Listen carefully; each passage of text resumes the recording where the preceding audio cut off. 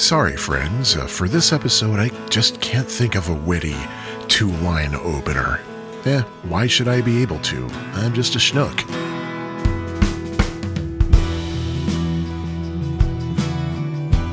Hi, friends, it's Sean, and thank you for listening to, chapter 33 now? Yeah, 33 of Autobiography of a Schnook. I'm recording this preamble on a very chilly Memorial Day weekend, and for me it's a 4-day weekend because my company gave us the Friday off for Mental Health Awareness Month, so I thought that was really cool, and figured, hey, why not do some last-minute recording that I'm going to need to do in order to get this podcast out on time. And speaking of getting it out on time, I am only going to do one more episode, and then I'm going to take a break for the summer. I think that's what I'm going to do. I might change my mind. I might not take a break, but don't expect more episodes until around September-ish.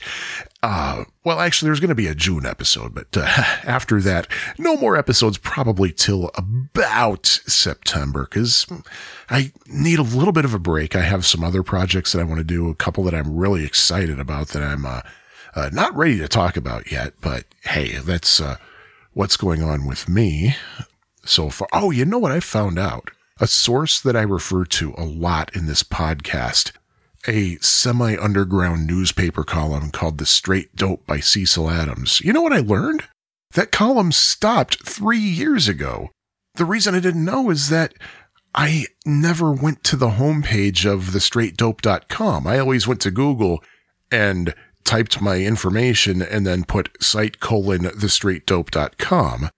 But yeah, apparently what happened was when the Chicago Sun-Times bought out the Chicago Reader, something went on where they decided, well, we don't know if we want to do a question and answer column every week now. So, I don't think the column is definitively permanently gone. I think they're so far in year 3 of rethinking, re-strategizing, restructuring. But man, I was shocked to see that. The column hadn't existed in 3 years. The archives still exist, though. And by the way, you should get those books. There are 5 different books credited to Cecil Adams. There's The Straight Dope, More of the Straight Dope, Return of the Straight Dope, The Straight Dope Tells All, and Triumph of the Straight Dope. You can get them at just about any bookstore, anywhere. It's not just a Chicago thing. It's based in Chicago, but you can find that anywhere.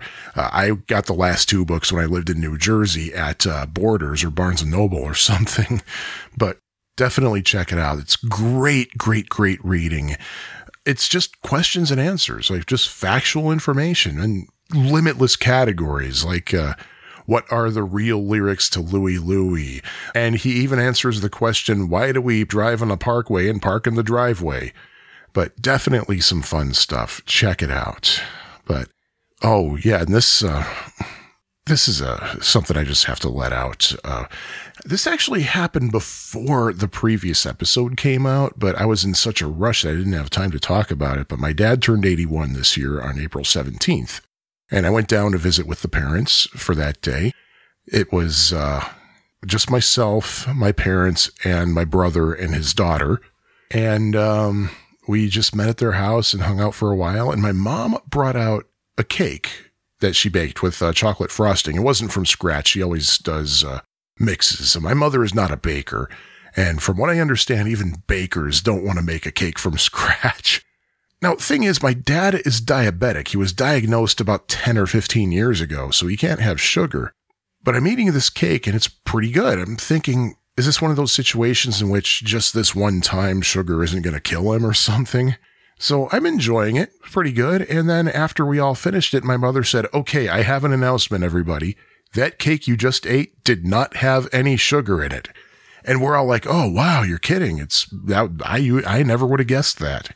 Well, later on, for the next 3 or 4 days, I was experiencing some pretty, let's just say, unpleasant medical feelings.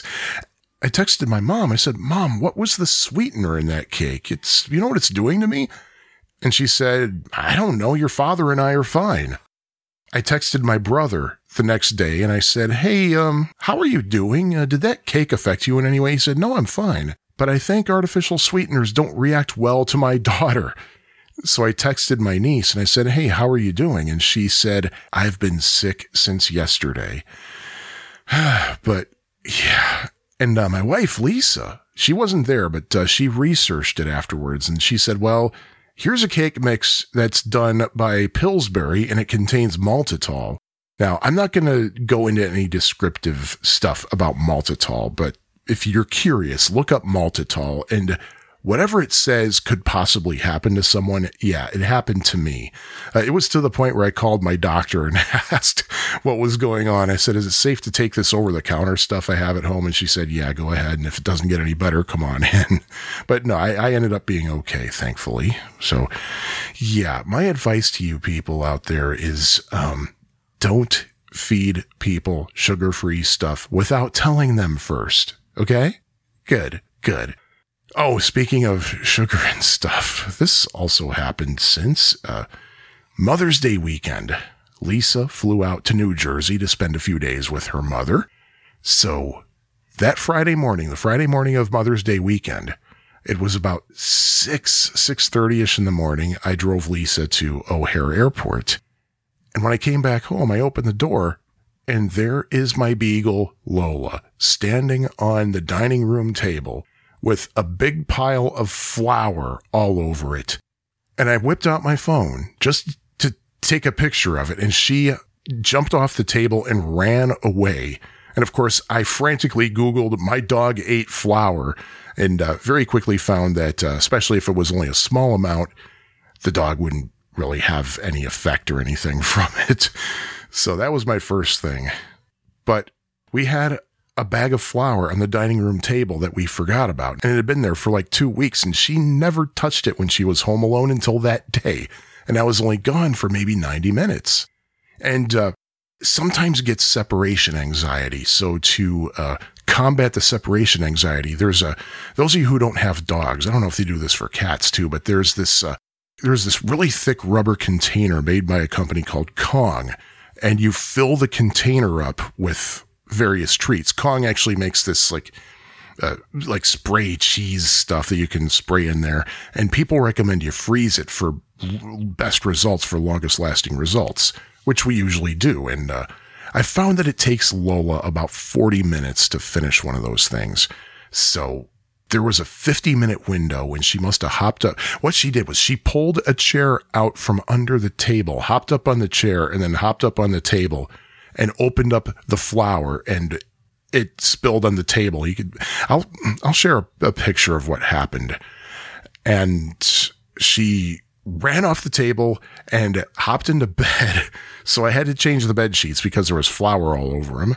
Then I had to give her a bath. Then I had to clean up the floor because there was a trail of flour on the floor, and change the bed sheets. So yeah, that was fun. My whole thought was, okay, I'll get back from O'Hare. It'll be about 7:30. I can start work early and knock off even earlier than the 1 o'clock I usually knock off on Fridays. No such luck, because I had to clean up the mess that the beagle made. And I started work at 9 a.m. and I had to work till 1. So yeah. And then she got sick that night and I had to take her to the emergency vet, but she's okay. They just gave her a couple of meds, and they thought it was gastroenteritis, and she got much better really quickly, thankfully. So yeah, that was my Mother's Day weekend. And yeah, something else. Going back to episode 20, when I talked about my weird record collection, I mentioned an album that I found called The Singing Johnson Family. It's a self-titled album. And I couldn't find any information about that album or about the people or about the label. Well, I did find a couple of classified ads advertising where they were going to be singing in some churches around Indianapolis, but that was it. Oh my God, I was so excited. I decided I was going to post a message on a Facebook page dedicated to Southport, Indiana, where they were from. And I posted a link to the entry I made on Discogs.com for the Singing Johnson Family. Basically said, does anybody know anything about this record or the Johnsons or anything?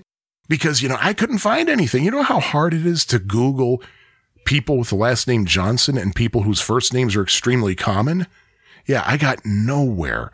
Well, Harry Johnson, the father, his stepdaughter messaged me privately over Facebook and said, Harry Johnson was my stepfather for 45 years, and he was the greatest man in the world. And so I was so thrilled, and we started up a conversation back and forth, and I'm learning a lot more about these folks. I'll have to update you a little bit more later about that. But hey, I was just so thrilled to find out more about that really, really, really super obscure album. So that was cool. Or was it episode 21? It was either 20 or 21. I think it was 20. Oh yeah. One other thing, and I'll get on with the show. Like a lot of people tend to do, I did the 23andMe thing. I just got my results recently. I was considering doing that for a while because not much is known about my dad's side of our family, and he doesn't like to talk about it for some reason. All he ever told me really was I've only met a few of his relatives, and his parents died long before I was born. I think his mom died when he was 5 years old, so I didn't know my paternal grandparents. But the only other thing that I knew about that side of the family is my dad said, well, from my side of the family, you're English, Irish, and French, which I can totally understand. I mean, I have a British last name. I don't know if I can go by my first name because my mom, who's not Irish, chose my Irish first name. But my dad grew up in Kankakee, which is a very French part of the far, far, far, far, far out Chicago suburbs. So that part I bought, but I didn't have anything to go by. So I did 23andMe also because I had reason to believe that on my dad's side of the family, there may have been black blood somewhere. And I know that my racist grandfather, oh my goodness, I would have loved to have been able to tell him that, but he's long gone now, so I can't. But, and also my Uncle Ron apparently found out that he has a slight tiny amount of Nigerian blood in him. I think another one of my uncles went to the doctor, and the doctor said, do you have any African blood in you? Because you have keloids, which usually only happens to people with African blood. But my other uncle, my Uncle Rod, he got a similar thing. It wasn't 23andMe, but it was another website that does that thing, and 0.9% Nigerian. Me, however, I'm 100% European. So no African blood in me whatsoever, from what they could tell.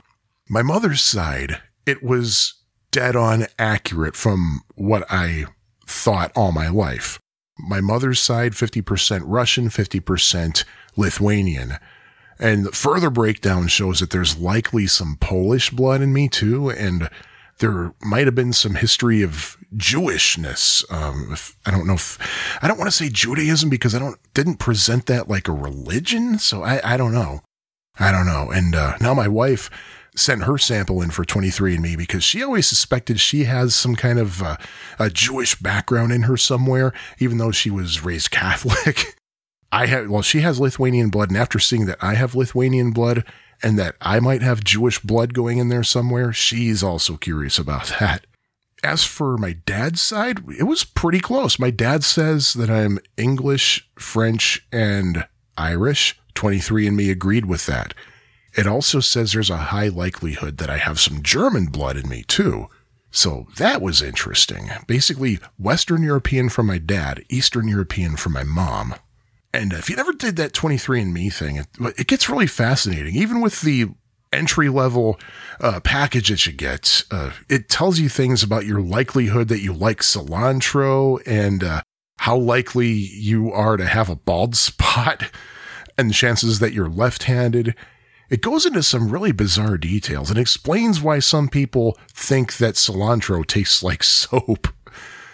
But I just found that fascinating. So, hey, I guess that's part of my autobiography. And speaking of cilantro, I love cilantro, even though my 23andMe report said that there's a chance I don't. But I love it. I figured that's a good enough transition to get into the first topic of today. And that's basically, I don't know how many people actually talk about this kind of thing, but I'm going to talk about my food memories. This topic was suggested by Lisa herself. I said, I'm really looking for a topic for a future episode. She said, talk about food. You got plenty of memorable experiences which might explain my weight. I don't know. But yeah, let's talk about it. Let's talk food, shall we?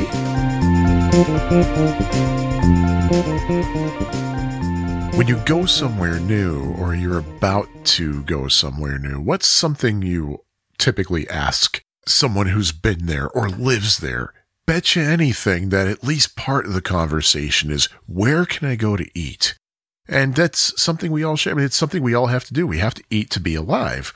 And if we're going to do something that requires survival, we might as well make the best of it, make it good, make it fun.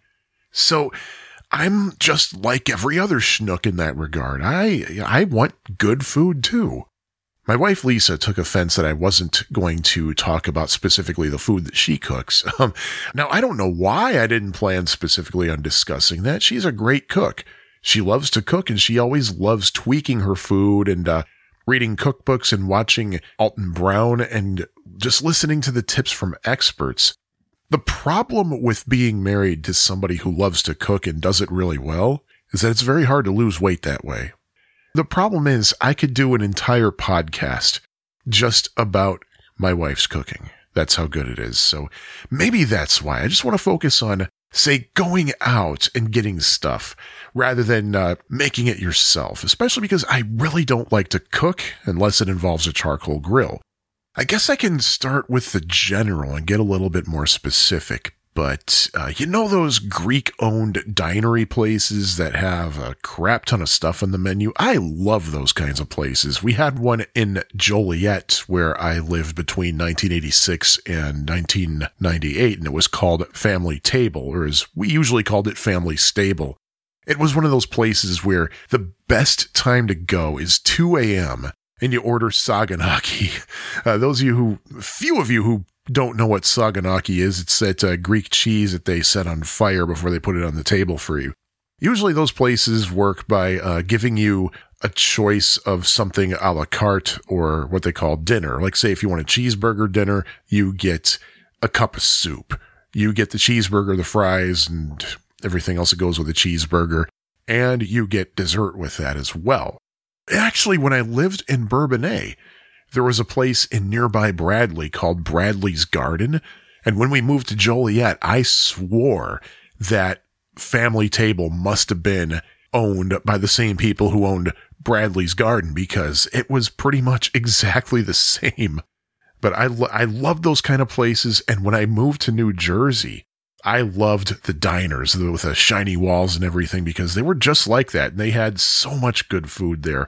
There was one place in Red Bank, New Jersey called the Broadway Diner that I especially liked very much. Great mozzarella sticks. It was perfectly cooked. You didn't have to worry about the cheese being cooked so much that it was just too stringy, or not enough that you take one bite and the entire cheese comes out of the breading. It was just perfect. The burgers were great. The desserts were fantastic. It was one of those places where you go in and there's one of those cake display things where it's several tiers and they rotate. Gotta love it. The owner of the Broadway Diner died a few years ago, sadly, but his daughter, who owns a restaurant in Asbury Park called Toast, reopened the Broadway Diner as another toast restaurant. Good stuff. Definitely good stuff that I highly recommend. And the thing about New Jersey, and I'll talk about this more in the next episode, about how after a few years, I was kind of tired of New Jersey and I was ready to come back to Chicago. And I lived in Jersey for 8 years before I finally moved back. There are very, very, very few things that I miss about New Jersey. Some of it, in fact, maybe all of it, is the food that I knew there. Sadly, there are two things that I absolutely loved to pieces there, that when I go back to Jersey once a year, well, except for 2020, because there was this little thing called a pandemic that prevented me from going to New Jersey, there are two things there that going back I can't even enjoy anymore. There is a restaurant called Stuff Your Face. It is in New Brunswick, right outside of Rutgers. They had at least one other location, and that was in East Brunswick, not terribly far away. But their bag is Strombolis. In fact, they claim to have invented Strombolis. And if you don't know what a Stromboli is, it's kind of like, it's hard to describe, kind of like a calzone in a way, but it's kind of tubular shaped. It's basically kind of a a cylinder sandwich, I guess, if you will. It's hard to describe, but those things are really, really good. Stuff Your Face still exists as far as I know. It's called Stuff Your Face because, well, you will stuff your face when you go there. Take my advice. You get two sizes. There's the large bowlie and the huge bowlie. Do not get the huge unless you plan to share it with somebody. Or if you want to bring home the rest for later, of course. My favorite thing on the menu there was the shrimp bowlie. It was shrimp and mozzarella cheese and a garlic butter sauce. And the thing about the shrimp bowlie was I had to tell them to ease up on the garlic sauce because it was very garlicky, but it was so good. The shrimp stromboli was freaking amazing. I think it was 2012. Yeah, it was 2012 when I was in New York City attending the HOPE convention, Hackers on Planet Earth. The last day of the HOPE convention, I was pretty much done with everything I wanted to do, so I was going to head back to Jersey. Now, that day, Lisa had met up with her former college roommates, and they were at Stuff Your Face in New Brunswick. I texted her and I let her know, hey, I'm done at HOPE. I'm going to head back to Penn Station. And she said, well, don't take the North Jersey coastline. Take Northeast Corridor instead and meet me in New Brunswick, and you can join us at Stuff Your Face. I was like, okay, sounds good. I hadn't been there in a while because we had moved to Chicago 6 years earlier. So I met up with Lisa and her friends at Stuff Your Face. The shrimp bowlie was not on the menu. I was so upset. I wondered if they could possibly just still make it even though it wasn't on the menu. There are a lot of places you can go, and I'll get to at least one of them later, where if there's something that's not on the menu anymore, but they still have the actual ingredients, they can still probably make it for you and charge you the equivalent price. Not so with the shrimp bowlie. I was so upset. Oh, curse you, Stuff Your Face. Bring back the shrimp bowlie. Please bring back the shrimp bowlie.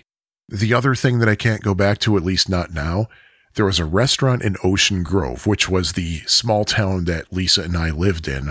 It was called Nagel's. It used to be a drugstore. It used to be an old-timey apothecary and cafe. Nagel's was actually closed down for a number of years before I moved there. And when they closed down, I think they sold all of their prescriptions to Rite Aid. So people who had prescriptions at Nagel's would have to go to Rite Aid. But in 2000, Nagel's reopened under new ownership, and it was just a restaurant. It was basically comfort food, burgers, sandwiches, and ice cream. Lots of ice cream, and it was a very busy ice cream line. If you wanted just ice cream, you just line up at the window outside. And in the summer, it was always busy. I guess it's a good thing we eventually moved out of there. They had great burgers. There were a couple of times they had shrimp Caesar salad as specials, and those were freaking great. They were just great. They had wonderful soup. The mozzarella sticks were good. And they had this sandwich there called the Dagwood Club, which was a lot of different meat, and I think it had some cheese and tomato on it, too. I always got cheese on it. I always asked them for it, and they'd serve it with chips. So good.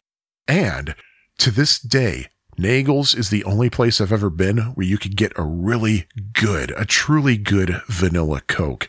The perfect balance of vanilla syrup and Coca-Cola. I would get that every time. I tried the cherry Coke. The cherry Coke was really good too, but no, vanilla Coke there, oh, so good. Actual vanilla Coke, not the prepackaged vanilla Coke from the Coca-Cola company. But a couple of years ago, they closed down and said, yeah, we're going to reopen in the spring. It was winter and they decided to close down for some reason. And the story that I heard is that one of the co-owners got really, really sick. And the other co-owner was basically his caretaker. So he basically decided, well, I got to close the restaurant so that I can focus on taking care of my partner, making sure he gets better. Well, unfortunately, they wouldn't let anybody else run the restaurant. So the restaurant had to close down. Well, when the sick partner got better, the other partner, I think, got dementia or something. So now the partner who got better was the caretaker for the partner with dementia. And again, we're still having the problem of them not letting anybody run the restaurant. So it's been closed down for about 2 years now. And it's really a tragedy, both personally for them and for the people of Ocean Grove. It's such a great place to go. And nobody knows anything about the future, if they're ever going to reopen. And I really don't know how they can afford to keep paying rent on that place. There's no way it can be cheap. Hopefully something will happen to reopen it and bring it back the way that it was. But until then, there is one thing about New Jersey food that I absolutely love. and that's the submarine sandwiches. I am not talking about Jersey Mike's. I'm going to say this publicly, and I really don't care who gets upset by this. Jersey Mike's sucks. It is awful. There was one time when I was working for a test prep company, and I had to go to Somerset for a training. And on the way back, it was really late, and I was really, really hungry. And I was dying for a really good New Jersey submarine sandwich. And I'd never heard of Jersey Mike's, really, or at least I'd never been there. I didn't know it was this big chain. So I stopped in Jersey Mike's, got what I thought was going to be a good submarine. And when I ate it, I was like, what the hell is this crap? I could not eat it. It was horrible, horrible. What you want to do when you're in New Jersey and get a real Jersey sub, go to an independent place, especially if it has kind of an Italian-sounding name. Well, maybe not necessarily, because there was one place in Neptune, New Jersey, where my mother-in-law lives. In fact, it was just like 2 blocks away from her, called Dan's Deli. They had some amazing subs. I usually got a turkey sub with cheddar and mayo and lettuce. Usually places that serve submarine sandwiches in Jersey, they go by number. Like there's a number 1, there's a number 2. And of course, each number 1, number 2 was different at different places. But usually the lower the number, the more common the sandwich was. Like say, number 1 might be roast beef and turkey with tomato, oil and vinegar, or as they call it here in Chicago, vinegar and oil, mayo, provolone cheese, and maybe onion or something. Of course, I'd always say no onion, please, because I do not do well with onion. Unfortunately, Dan had a really bad accident that resulted in a traumatic brain injury, so he basically had to close the place down. I think it reopened under new ownership, though, and from what I hear, it's really good. When I worked in Red Bank, there was a place over there I think is still there called the Windward Deli, and it was so good. They had great sandwiches, great desserts, too. They had amazing brownies and cookies. I went there pretty often during my tenure with the company that I worked for in Red Bank. There was another place that was in downtown Red Bank, still is, I believe, Elsie's Subs, and they've been around since the 40s. Now, here's something that I got to talk about here. Those of you who aren't familiar with New Jersey, there is a New Jersey delicacy that, depending on whom you talk to, is either called Taylor's ham or pork roll. Pork roll is really the generic term. Taylor's ham is the brand name. But it's basically, I don't want to say what it is because I might get it wrong and Jersey people will pounce on me over it. But in my personal opinion, though, it tastes like Spam because it has kind of a pork flavoring and it is extremely salty. And from what I understand, it's not the healthiest meat in the world, but it is a delicacy out there. One day when I went to Elsie's Subs, I saw that they had a pork roll sub, and I'd never had pork roll before, so I figured, well, now's the time to try it. And I told Lisa about it later, and she hit the roof because apparently you are not supposed to have pork roll on a submarine sandwich. It is supposed to be on a Kaiser roll with optional cheddar cheese and ketchup. She called her mother and said, "Do you know what your son-in-law did today?" And she told her about my experience having a pork roll submarine. Then she handed the phone to me and said, "My mother wants to talk to you." And hand to God, friends, my mother-in-law sternly lectured me for about 10 minutes. I am not even kidding. I put the phone down and went over to Lisa and said, "What the hell did you just do to me?" She said, "You deserve everything you're getting right now." And I walked back over to the phone, and my mother-in-law was still in the middle of her lecture about how wrong I was. So next time she was over at our place, she brought over some Kaiser rolls and pork roll and ketchup and cheese, and I didn't like it. So there. I do not like pork roll, period. I'm sorry, everybody, and I think my friend Ferg listens, so Ferg, I apologize. It's just not for me. Pork roll is not for me. Oh, speaking of Jersey delicacies, yes, submarine sandwiches, you go to Jersey, have a submarine sandwich at a deli at an independent mom and pop place. It's wonderful. Now, having said that, I do have a little bit of consolation living here in Chicago. There is an Italian deli just a couple of blocks away from me, Piatto Pronto, where they make sandwiches that are really, really good. They're very close to the Jersey Subs, actually. In fact, they have a new menu item. Well, new in that it's been there for, I think, a year or two, called the Jersey Boy. And I got one for Lisa once, and she said, "This is really good." And that's now her preferred sandwich if I go there for lunch and bring her back something. Also, in New Buffalo, Michigan. Lisa and I go there for weekend getaways once in a while. It's just an hour and a half away, just over the Michigan border. There is a place called Dooley's Lake House Pub. It changed ownership a couple of times, and I think it's going to be Dooley's for a while now because they do really good business. But they have New Jersey-style submarine sandwiches.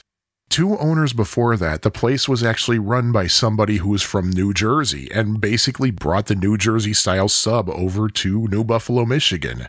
When we first went there and tried one, Lisa took one bite out of it and said, "This is authentic." The first time we ever went to Dooley's, which was I think in 2009, only back then it was called Bubba's, we were talking with the lady behind the counter who I think is from Jersey, but she wasn't the owner. But she was telling us how somebody came in and asked for a sub sandwich with olives and peppers. And the owner told the lady, "You want that crap on your sandwich? There's a Subway a mile away." Every time we go to New Buffalo, we go to Dooley's Lake House Pub. I usually get a Hunter Club, which is I think it's roast beef and turkey and provolone. By the way, most places where you get authentic New Jersey subs, you don't get cheddar cheese, you get provolone. Swiss is also an option, but a lot of these places don't offer cheddar. I prefer cheddar over provolone, but provolone's good too, especially if once in a great while I have them double up on it because provolone is extremely mellow, doesn't have a heck of a lot of flavor. But yeah, I cannot recommend Dooley's enough. They're a little bit pricey, but definitely worth it. Now, since I'm talking about sandwiches in New Jersey, there's one other sandwich that's kind of New Jersey related that I'll probably never experience again. It was one time and one time only. In 1999, August of 1999, in the previous episode, you heard about how Lisa and I would go to Beetlefest every year. So in 1999, when we were flying out to O'Hare to go to Beetlefest, we were able to upgrade to first class for like $50 or something, not if even that. Might have used frequent flyer miles. And the first class meal going there was this amazing shrimp sandwich. It was shrimp and mozzarella. It was basically the shrimp bowlie that I was talking about, but in regular sandwich form. And it was amazing. Yeah, it's airline food, but it was still one of the most memorable sandwiches ever. Now, we were able to get that same first class upgrade on the way back, but that sandwich wasn't available. It was a chicken and mozzarella sandwich. It might have been a chicken parm. I don't think it was chicken parm, no, but it was definitely chicken and mozzarella, and it wasn't quite the same. And that was on Continental Airlines. And since I'm on the subject of sandwiches, I might as well talk about sandwiches from my hometown of Joliet. Well, not really Joliet, but nearby Crest Hill. If you say Joliet about this place, no one's going to blink an eye, especially because of the You Know You're From Joliet If Facebook group. This place comes up all the time. It's called Marichka's. Their specialty is poor boys. Not po' boys, but poor boys. Their poor boy sandwiches are basically on Italian-style long bread with garlic butterine sauce. You have a choice of either chicken, fried chicken, or steak, and they're all freaking good. They're all amazing, and they put dill pickle on it, I believe, as well. Now, here's the thing about Marichka's. That is a legendary Joliet area restaurant. It's a rite of passage to go there at least once in your life. I mentioned earlier we moved to Joliet in 1986. I had never actually been to Marichka's until 2015. And I'll tell you why. I think my parents went to Marichka's once and had a bad experience. And because of my parents' strict standards, especially my mother's, I'm guessing that what happened was they accidentally got double charged for a drink, or they were seated under a ceiling fan or something. And the way my parents operated, one mistake, they never go back to that restaurant ever again. So they basically had a boycott on Marichka's since practically the day we moved to Joliet. Homecoming 1988, freshman year of high school, it was a double date. Everybody wanted to go to Marichka's. My parents said, "So where are you going for dinner?" And I said, "Marichka's." My mother made some phone calls. And then she said, "You're not going to Marichka's now." I said, "You're kidding me." Junior year of high school, again, homecoming, a double date. Everybody wanted to go to Marichka's. My mother made some phone calls. "You're not going to Marichka's now." And I am not making that up. My mother actually stepped in on 2 different homecoming dates and put a kibosh on our plans to go to Marichka's. And I told Lisa about that. I told her that story, and she said, "You know, sometime when we're down there, let's go there just to see what the deal is and just to spite your parents too. So 2015, we went and we freaking loved the sandwiches there. We loved the po' boys. They were fantastic. And the service was great and it was very busy, which tells me that, hey, lots of people like the place. And very friendly, very friendly. We highly enjoyed it. I eventually did tell my parents that we went to Merichka's. And for all my mother did, that she literally made phone calls to make sure that I would not go to Merichka's. She said, "Oh, really? You like that stuff?" It's just not my thing. It's not for everybody. Interesting. My dad said, Merichka's is pretty good. The thing is, you got to ask them to cut down on that garlic butterine sauce. Sometimes they put too much on it. I said, "Dad, that's not what you said in 1986. But oh well. I've been to Merichka's several times, including the day we adopted our beagle Lola. We went there after we signed the papers. Now, having said that, I've had po' boys at Merichka's, and I've also been blessed enough to go to New Orleans a couple of times and have po' boys down there. Wow. Just freaking wow. I don't remember if I ever mentioned it in this podcast before, but I always tell people that if you are looking to lose weight, do not go to New Orleans. That is probably the worst place in this country to go if you are watching your weight, because the food there is so bloody amazing, including my favorite thing that I've ever had there, the shrimp carbonara po' boy at Desire, which was at the Hotel Sonesta where we stayed a couple of times, and still there, actually. I've had several po' boys in New Orleans, and they were all wonderful. Here's how good they are. I normally don't like tomato slices. Too bitey for me, too acidic for me. The po' boys in New Orleans, I leave the tomato slices on, and it's still delicious. So that's how good they are down there.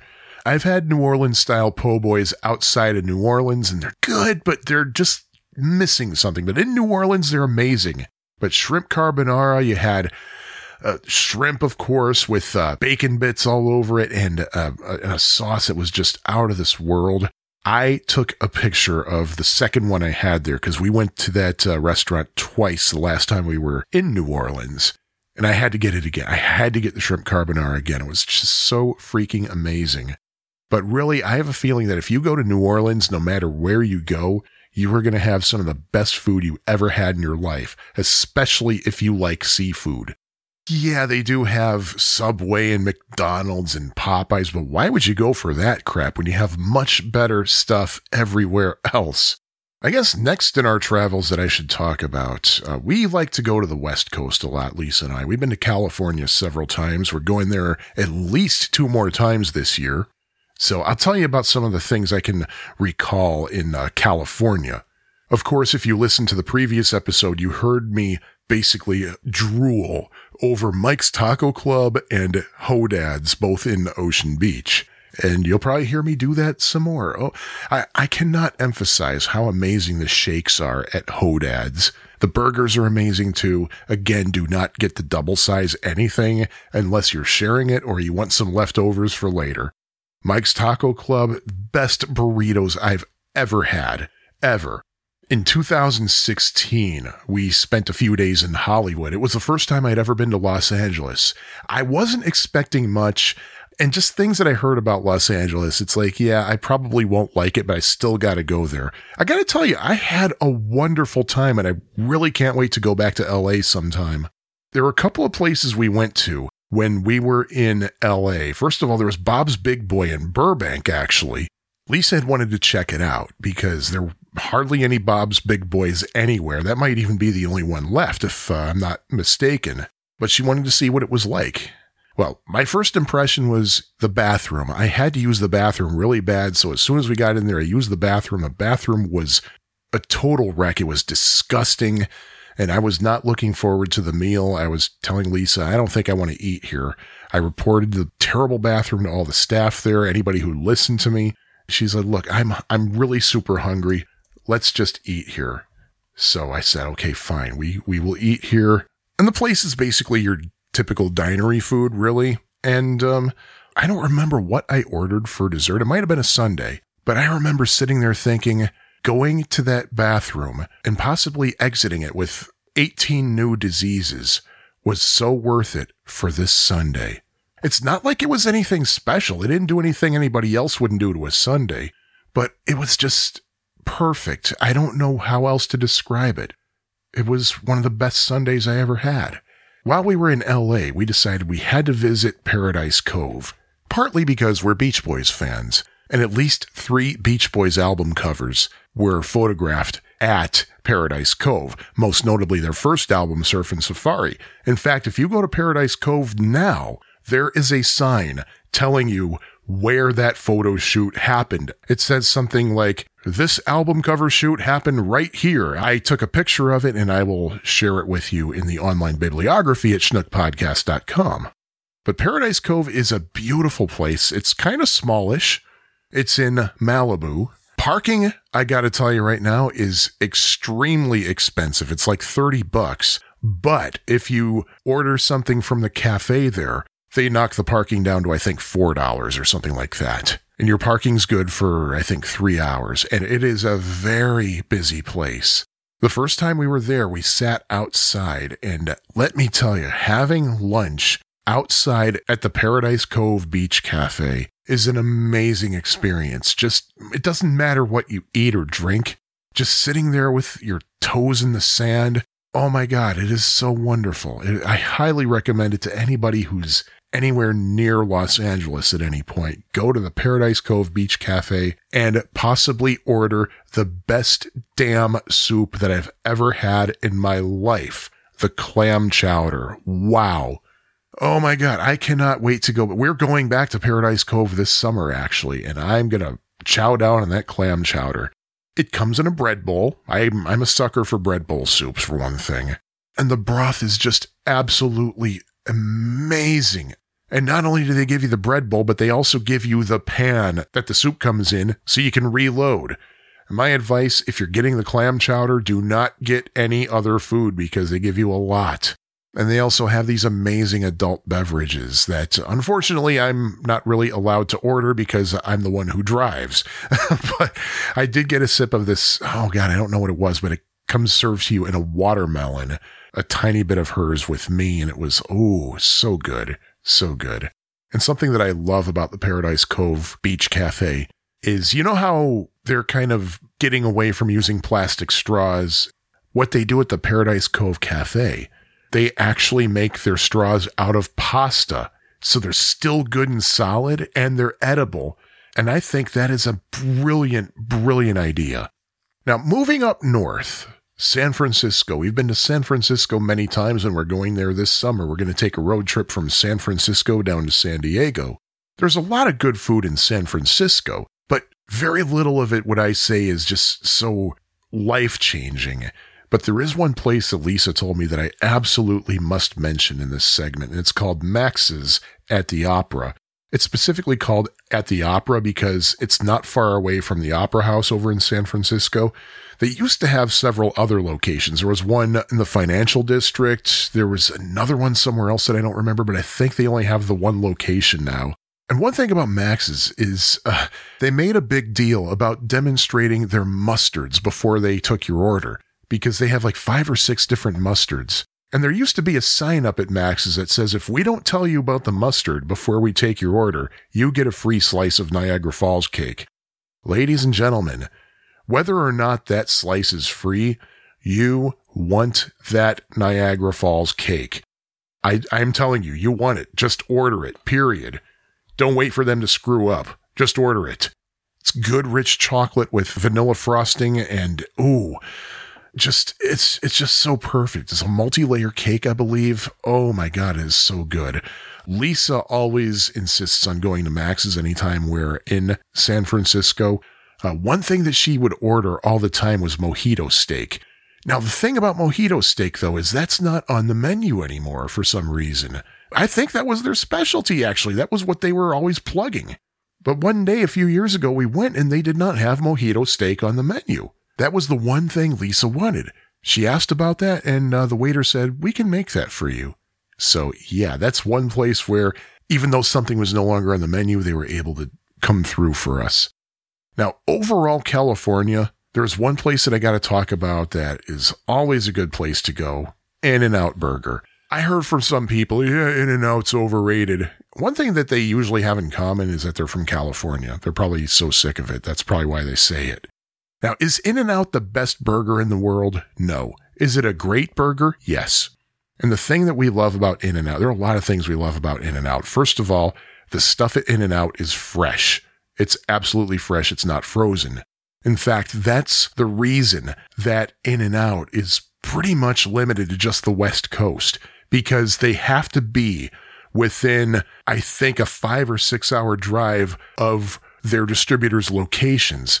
If they were any further, they would have to freeze their stuff, which they do not want to do.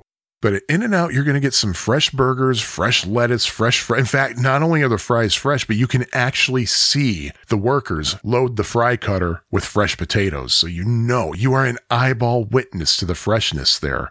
And every time I'm there, I try to count the number of people working behind the counter in the kitchen, and I give up when I reach 10, because it's just too ridiculous trying to count all those people. So many people out there working, and you can see them working their butts off. The food is relatively cheap, too. Even in San Francisco, where the location is Fisherman's Wharf, one of the most touristy places in the country, prices are amazingly not sky high at the Fisherman's Wharf location. And I'm trying to do the math, and I'm just going to give up, because all these people working at In-N-Out at any given time, again, I give up counting at 10. Fresh food, low prices, and manager's starting pay is more than what I make as a software engineer. They pay their frontline workers a living wage. One more thing I got to say about In-N-Out is their menu is very simple. It's like hamburger, cheeseburger, double cheeseburger, fries, drinks, and that's it.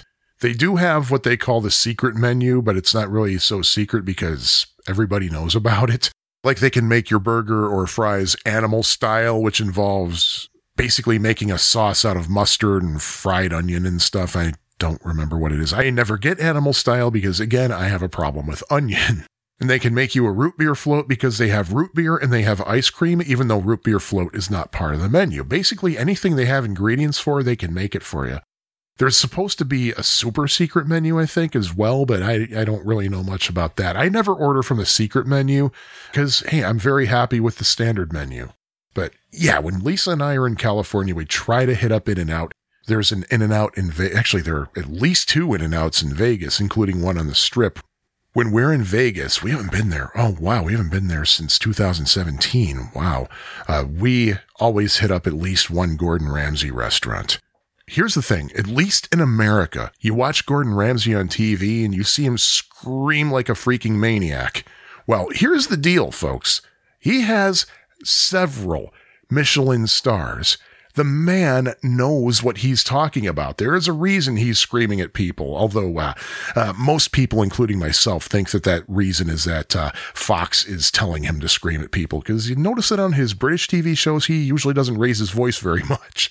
But my friends, if you see a Gordon Ramsay restaurant where you happen to be, go there. Go there. Just shut up and go. Shut up and go.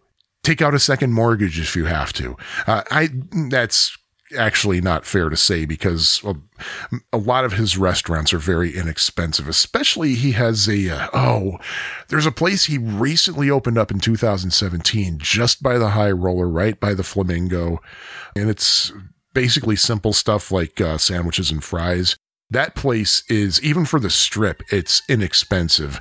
And it's wonderful. Anything with Gordon Ramsay's name on it in Vegas, you are going to have an amazing meal. At his restaurant over at Caesar's Palace, Gordon Ramsay Pub and Grill, it is a full-service restaurant. It is called an Authentic English Pub.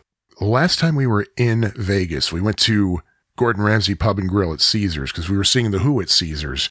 All we ordered was the short rib kettle chip nachos. Just order that and nothing else. You'll have a lot of it, and it's amazing. It is so amazing.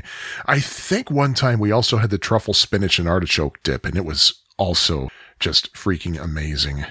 One of his other restaurants is called Gordon Ramsay Burger. When we first went there, it was simply called Burger, B-U-R-G-R, and the G-R was in a different color because Gordon Ramsay's initials, but I guess he renamed it simply because it was just easier to call it just Gordon Ramsay Burger, spelled B-U-R-G-E-R.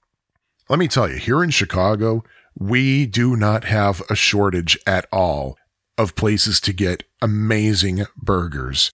Some of the best burgers you've ever had are in Chicago. Well, let me tell you, Gordon Ramsay Burger, the burgers are even better.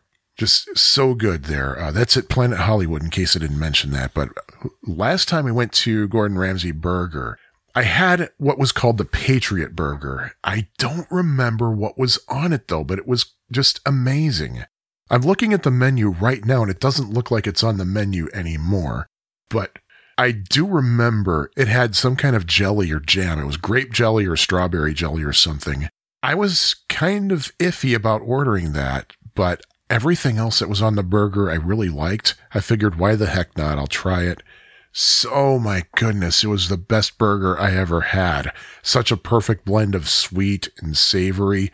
But again, you go there and you're going to have just the most amazing burger that you've ever had. Now, again, Gordon Ramsay Burger is not an expensive place.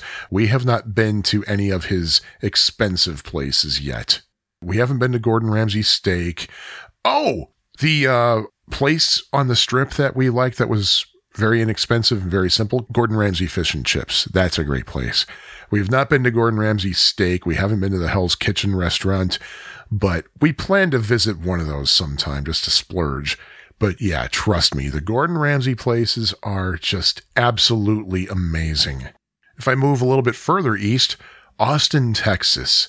Now, Austin is the second worst place to visit, as far as I'm concerned, in this country, if you are trying to watch your weight. In my notes for this episode, under Austin, I simply say anything, because no matter where you go in Austin, it is going to be so freaking delicious. Most of the places, if not all the places we went to, are Tex-Mex. One place that Lisa wanted me to mention, there's a food truck called Torchy's. And yes, some amazing tacos there. But one thing else that I should mention, because, well, Lisa wanted me to, is that fajitas were invented in Austin at the Hyatt Regency in Austin. And that's where we stayed when we were in Austin. It's a different hotel. The original Hyatt Regency there was demolished and rebuilt, but you can still go to that Hyatt Regency and get fajitas, and they're just freaking amazing. Go anywhere in Austin, especially if you like Tex-Mex. One place you went to, I believe, was called the Iron Cactus, and I just can't really single anything out. It's just all amazing food down there in Austin. Second worst place to be in the country if you're watching your weight. But let's say you want to leave the country. Well, I have only been to two other countries, and they were both in North America, Bermuda and Canada, specifically Toronto. And the one food place that I remember that sticks out in my mind is Franz. And I think it's a chain, and I think there might be a couple of Franz locations in the United States too. But it's another one of those dinery places. And there are two things there that really stuck out for me. Number one, they make shakes with Bailey's Irish Cream. It is so hard to find a place that does that. I don't know why, but I don't remember if I ever said so in this podcast, but ladies and gentlemen, if you do not believe that God loves you, then you have not had Bailey's Irish Cream. It is a wonderful drink. Maybe it's because I'm Irish, I don't know. But their shakes with Bailey's, oh, good Lord. Oh, I want to fly there just for that. And also at Franz, that was the first time I ever had poutine. Lisa and I ordered some poutine there. Those of you who don't know what poutine is, it's French fries with gravy and cheese curds, usually I think mozzarella, and I think bacon bits or pulled beef or something. It's wonderful. It's wonderful. My experience is, at least in Chicago, if you get poutine from somewhere in the United States, it's expensive. It's like $18. In Toronto, it was like $3 or $4. So that was another thing I loved about eating at Franz in Toronto. The poutine was cheap and delicious. Now, coming back to America here, I got to talk more about my dining experiences here in my favorite city on the planet, my home. Starting off with things that I'll probably never get to have again, unfortunately, or at least not now. In my neighborhood, there is a restaurant called Hamburger Mary's. I do believe there are several other Hamburger Marys still around, like there's one in the Castro district of San Francisco. The food, wonderful, absolutely wonderful. It's mostly burgers. They do make adult milkshakes, but not really Bailey's centric necessarily. In fact, I think the week after we moved to Chicago, I was out walking around and I was just super hungry. I was in the mood for a burger and I just passed somebody on the street. I said, "Hey, excuse me, can you recommend a place to get a good burger I can take home?" And he said, "Yeah, Hamburger Mary's, you can't go wrong there." So I went there and yeah, it was great. It was absolutely great. They have great seasoned fries. They have seasoned tater tots that they call tatas. And so many of the menu items are named after a lot of gay icons, really. And your bill is presented to you in a woman's stiletto shoe. So that's an interesting little touch there. But they have such good food. They had to close down this year, unfortunately. They had some issues with the landlord, so they were planning to not renew their lease. They were looking to move. But when COVID hit, they decided, yeah, we're just going to call it quits now. We'll be back someday somewhere. So keep an eye out. So one thing that I have to mention, though, I'm not much for chicken sandwiches. I'm really not. I like my chicken either with a waffle or standalone. But several years ago, when there was one of those big outbursts about how Chick-fil-A was donating to anti-gay organizations and things, Hamburger Mary's came out with I believe they called it the hate-free chicken sandwich. I'm just going to say right now, I never liked Chick-fil-A. It has nothing to do with them being anti-anybody. It's just that I didn't know what the big deal was. I had Chick-fil-A in 3 different states, and they all were pretty much the same. It was basically balls of grease that visually resembled food. I didn't know what the big deal was. But I ordered the hate-free chicken sandwich when Hamburger Mary's offered it because most, if not all, the money from the sales were going to various charities. So I figured that'd be a good thing to order. Again, I'm not one for chicken sandwiches, but oh my God, it was simply amazing. They had great barbecue sauce on it. The moisture level on it was absolutely perfect. Not too dry, not too wet. And I was so sad when they eventually took it off the menu. It was only a limited time offering.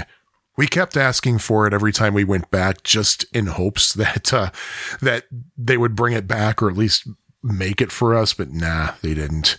Another place that's gone, Jerry's Sandwiches. Well, it's not so much gone as they closed it and reopened it with a Greek Mediterranean theme, which we're wondering why they did that because there were 2 other Mediterranean themed restaurants nearby. We haven't been there since. They do have another location not far from the Old Town School of Folk Music, just 2.5 miles away from us. Unfortunately, though, Jerry's Sandwiches there, they don't have the sandwich that I always wanted, which was called the Stoner. It was a mac and cheese and bacon sandwich with a slice of cheddar cheese on it, and it came with potato chips, so I guess that's why they call it a stoner, like what you would likely be chowing down on if you were stoned, but I don't know. But the thing I loved most about Jerry's Sandwiches was for the longest time they had the most amazing beer cheese. It was cold beer cheese, and they would serve it to you with slices of pita bread, soft pretzel chunks, hard pretzels, and I think maybe nachos. I don't remember what else. But they eventually took it off the menu, and I asked the manager why they did that. And the lady told me, well, the thing is, the beer cheese was always hit or miss because we changed up the beer every month or so, and different beers produced different results. We didn't always get good beer cheese, so we just decided to take it off the menu. And I was so upset, and the lady said, well, give me your email address, and I'll give you the recipe. Oh, it's been 3 years and I still don't have the recipe, unfortunately.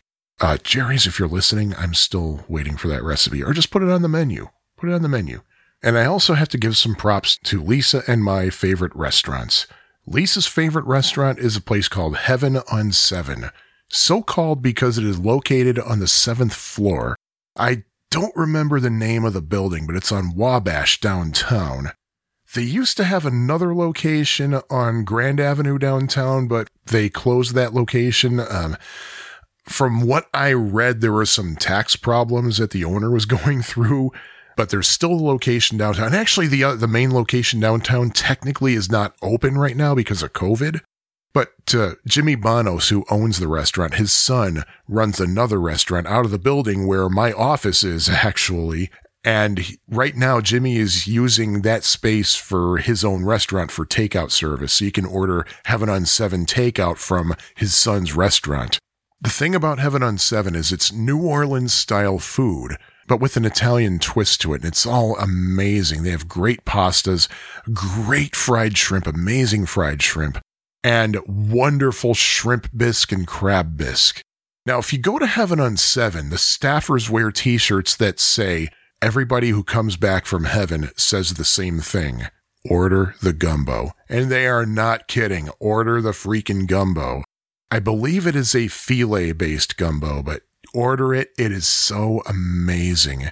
Now, if you go to Heaven on 7, which I hope reopens soon, if you go to Heaven on 7, you will see that the walls are lined with thousands of different bottles of hot sauce. I don't think you can actually use those bottles of hot sauce to season your food. I think those are simply for decoration, but they do have a huge variety of hot sauce for your food. And if you don't like what's at your table, you could probably look at another table and they might have a hot sauce that you like. My personal favorite restaurant, the Weber Grill restaurant on State and Grand. And it's perfectly located because right underneath there is a Red Line stop. I live on the Red Line, so I can take the Red Line to State and Grand, hop out, and I'm at the Weber Grill restaurant. It is so called because everything is cooked on a Weber grill, and let me tell you, everything there is quite amazing. The burgers are great, the Caesar salad, the salmon, I've been going to Weber Grill restaurant for 20 years, and I just now tried the steak there. Holy good God almighty. Go to Weber Grill restaurant. They also have locations in the suburbs. There's one in Schaumburg, Illinois by the Woodfield Mall. There's one in Lombard, Illinois. There's one in downtown Indianapolis, and there's one in a nearby St. Louis suburb. I've been to all 5, and they're all wonderful. My favorite location is actually the Schaumburg location. It's such a nice place. They all have equally amazing food, but the Schaumburg location, I think, is the nicest. And together as a couple, there's one place that we absolutely love. Well, we both love Weber Grill Restaurant Heaven on 7, but a place that we can't get enough of, Luella's Southern Kitchen in Lincoln Square on Lincoln Avenue. Best chicken and waffle ever. And they also have Nashville hot chicken and waffle, which, yeah, I know. A lot of spicy food people say, oh, Nashville hot's not hot, but it's still really good. They have amazing Southern-style sweet tea, and their unsweetened tea is really good, too, as well. Some of the best mac and cheese I ever had. Anything you order at Luella's is going to be quite amazing. It's a Black-owned business. It's Southern-style food, and, oh, such a great place. You go in there, you're going to hear some Motown music, or Sam Cooke, or Aretha Franklin. Such a wonderful place. I love them so much. Can't get enough of them. Unfortunately, if I do get enough of them, that means that I weigh more. But having said that, just in general, you can't go wrong with food here in Chicago. Chicago, I think, is the 3rd worst place in the country to be if you're trying to watch your weight, because the food is so good here. We have our own delicacies here. You may have heard of Chicago-style pizza. There are 2 different Chicago styles. Of course, there's deep dish pizza. A lot of old-timey Chicago people insist that deep dish pizza is wrong and it's tourist food and it's teenager food. Well, don't listen to them. It's really good. It's really worth it. If it were tourist food, then tell me why all the mom and pop places in the residential neighborhoods also offer it. These old-timey people insist that true Chicago-style pizza is thin crust tavern cut. And by tavern cut, they mean cut in rows and columns as opposed to wedges. The reason it's called tavern style, apparently, is that it's made that way so that if you're getting off work, you can go to the tavern with your coworkers just to have a quick bite to eat. The tavern style cut yields smaller pieces so you can have just a couple of slices and not ruin your dinner when you get home. So pick your poison, thin crust or deep dish. Those are both Chicago style. The thin crust isn't the same as the crap you get in New York that you have to fold. I don't like tavern style pizza myself either, but it's different from your New York thin slice or even New Haven thin slice. Oh, speaking of New Haven, you can get really amazing New Haven pizza at a place called Peace in Wicker Park, which is on the near north side of the city. And the place is co-owned by Rick Nielsen from Cheap Trick. Amazing pizza there. Can't go wrong. I recommend eating it there if you can rather than taking it out, because having it fresh out of the oven is quite an amazing experience. They also have a partnership with another place called Honey Butter Fried Chicken. which is fried chicken with honey butter on it. And they usually have some kind of specialty pizza with honey butter fried chicken on it. I highly recommend it. Really delicious. And I got to tell you this, even though I love Chicago pizza and I am such a city snob, I think my favorite pizza that I've had was actually at Woodfire in West Dundee, which is about 25 miles northwest of Chicago. Go up 90 and get off on either on Route 25 or Route 39 and go into downtown West Dundee. It's at the corner of Main Street and 2nd. And it is so good. They use fresh mozzarella on their pizza as opposed to shredded mozzarella, and I think that makes all the difference in the world. But going back to the city, of course, the other big delicacy that we're known for in Chicago, Chicago-style hot dogs. Vienna beef is the go-to hot dog in this town. There are a lot of hot dog places in the neighborhoods. They have Vienna beef, or Red Hot Chicago is the other one. I think Red Hot Chicago was actually started by a disgruntled Vienna beef employee. I know I've talked about the Chicago-style hot dog before in this podcast, but a Chicago-style hot dog is on a poppy seed bun, and it has the following toppings, and not necessarily in this order. I don't remember the required order.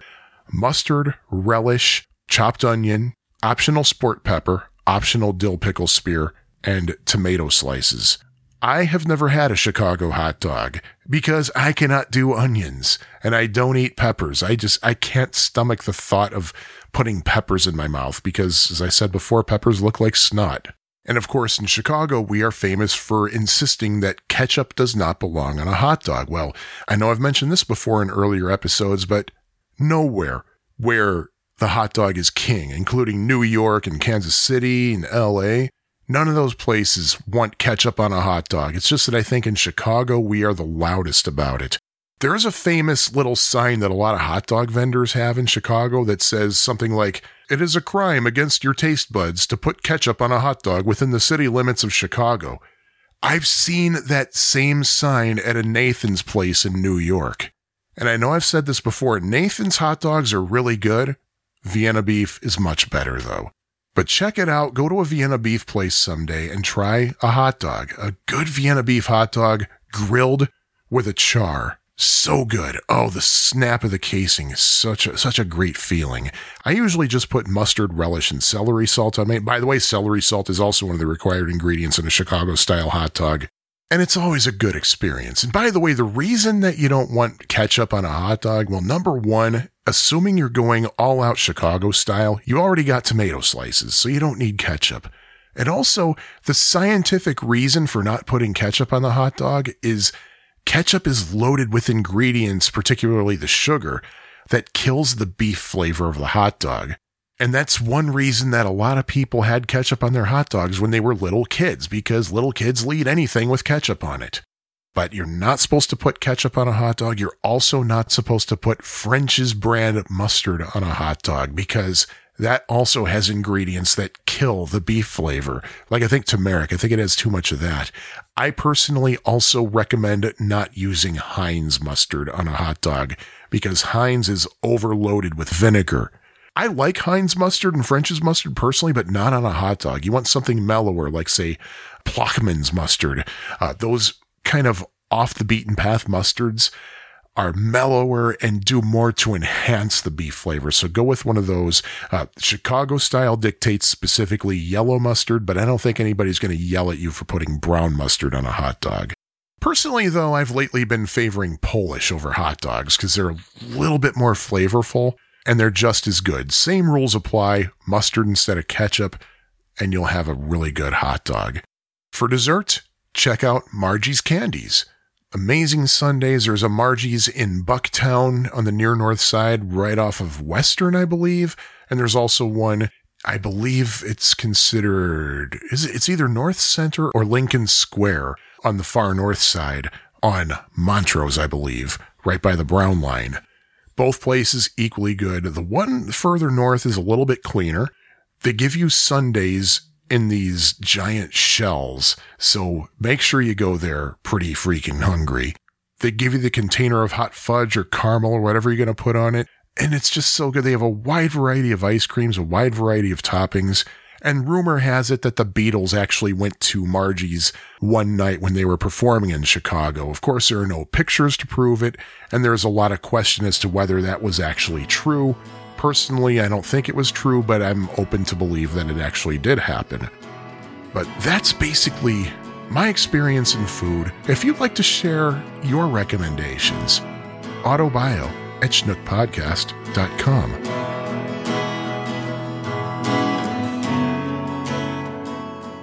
Speaking of Chicago-style hot dogs, there's one thing I wanted to mention earlier in the episode, something that I did recently, is my friend Jim, who's also my co-host on Pie Factory podcast. He wanted to check out the bike trail up here, the Lakefront Trail. So we met up at my place, which is just a few blocks away from where the trail begins. And we rode the trail down to McCormick Place and back, and we stopped off for lunch. I think Jim had a Chicago-style hot dog, and he commented that he had had a Chicago-style hot dog many times, but never actually in Chicago. So that was a good time, and I had a Polish sausage because I've been favoring those over hot dogs lately. And I gotta say, I had a really amazing time, so a big thanks to Jim for coming up and inviting me along. Because I'd ridden that trail many, many, many times. I used to take it to work all the time until I started working from home because of, well, the pandemic. And it's the first time I truly, truly enjoyed it. Because, well, for one thing, I wasn't in a rush. We were both kind of going at a leisurely pace and taking in the sights. And Jim just pointing out all such great sights along the way, like how majestic it is to be riding a bike and being surrounded by these tall buildings. And you see the lake over to your left. We took a ride over to Navy Pier and just took in some amazing views, some great views off the museum campus. And it was the first time I ever truly, truly enjoyed the trail. I didn't let the lakefront lances, as we call these people, get on my nerves. Jim said that he could easily see why motorists hate cyclists because, as he says, 90% of us are a-holes. That was just such a good time. So big thank you to Jim. Big shout out. I totally neglected to mention that earlier, but hey, I'm mentioning it now. And I didn't want to forget that. And I also don't want to forget to talk about, well, music, of course. I can't let an episode go by without a Music for Schnooks segment. And this time, I'm going to talk about an observation I made about 3 albums that came out in 1967 and how they just seem to be related. Listen on, my friends. Fall of 1991, possibly as early as summer actually, I was hanging out with my friend Andrew in his Plainfield home. Senior year of high school. Now, before I get into the details of this particular day, here's an observation I've made. When you're in high school, you'll find yourself getting into one of the following classic rock bands: The Doors, Pink Floyd, or Led Zeppelin. If you listen to this podcast regularly, by now you know that I most definitely was into The Doors, still am to this day. Waiting with bated breath. Oh, by the way, bated breath, B-A-T-E-D, not B-A-I-T-E-D. Anyway, waiting with bated breath for the 50th anniversary deluxe edition of the L.A. Woman album. I even listened to the post-Morrison Doors. Andrew and I were in the midst of learning to play Stairway to Heaven with another friend for a homecoming week event, so I guess I was listening to at least some Led Zeppelin. Try as I might, though, I just couldn't dig Zeppelin. Well, I like, nay, love their first 2 albums, but after that, nuh-uh. So useless. Especially the 4th album, whose title, by the way, is not Led Zeppelin 4. I don't care what anybody says. But Pink Floyd, though, well, one of the first records I owned was the single of Another Brick in the Wall Part 2 with One of My Turns on the B-side. Standard orange-yellow gradient Columbia label, not the fancy custom job with the font face from The Wall. But I loved that song. For most of my life, I didn't actively listen to any other Pink Floyd except, well, the other 2 parts of Another Brick in the Wall. Sure, I heard the usual radio stuff. Money, Wish You Were Here, a few others from The Wall and Dark Side of the Moon, but it didn't do anything for me. In fact, I found Pink Floyd's music dreary and depressing. Going back to Andrew and me practicing Stairway, one time when I was over at his house, he popped in a Pink Floyd CD, Relics, and there was one track on it that piqued my interest, the psychedelic instrumental Interstellar Overdrive. Whoa, what is this brilliance? Did Andrew change the CD when I wasn't looking? No way in hell is this wonder from Pink Floyd, But, yeah, apparently it was. Andrew told me it's from their first album, The Piper at the Gates of Dawn, from 1967. Based just on that song. Well, it's not really a song, it doesn't have vocals, but based on that track, I needed a copy of that album. Problem was I didn't have a driver's license yet, so it wasn't terribly easy for me to get to Crow's Nest to get the CD. I think one time when my brother was going to be going to Crow's Nest, I gave him $20 and told him to get me a copy. And then when I listened to it, wow, what is this wonderful music? So exciting and experimental, so trippy. Now, this is not dreary or depressing at all. And in the 30 years since, I've been wondering why on earth people do not acknowledge this Pink Floyd. One thing that I kept thinking, the album reminded me of the Monkees' Pisces, Aquarius, Capricorn, and Jones Limited album from that same year, released November 6th. That's 3 months and 1 day later than Pink Floyd's debut. A few of the tracks off that Monkees album gave me my introduction to psychedelic music, specifically with the song Daily Nightly. I first heard that song when watching their TV show on Nickelodeon. On the TV show, as that song faded out, Mickey looked into the camera and said, "Psychedelic?" That's when I first knew what was meant by that counterculture term. To me, The Piper at the Gates of Dawn was Pisces, Aquarius, Capricorn, and Jones Limited, but with a lot more LSD. By the way, both of those album titles are a mouthful, so from now to the end of this installment of Music for Schnooks, I will refer to them simply as Piper and Pisces, respectively. Now, I'm going to go track by track through the album I was most familiar with, Pisces. It opens with Salesman, a great Mike Nesmith-sung opener that sounds a bit like the Beatles' She's a Woman, with very thinly veiled lyrics about a drug dealer.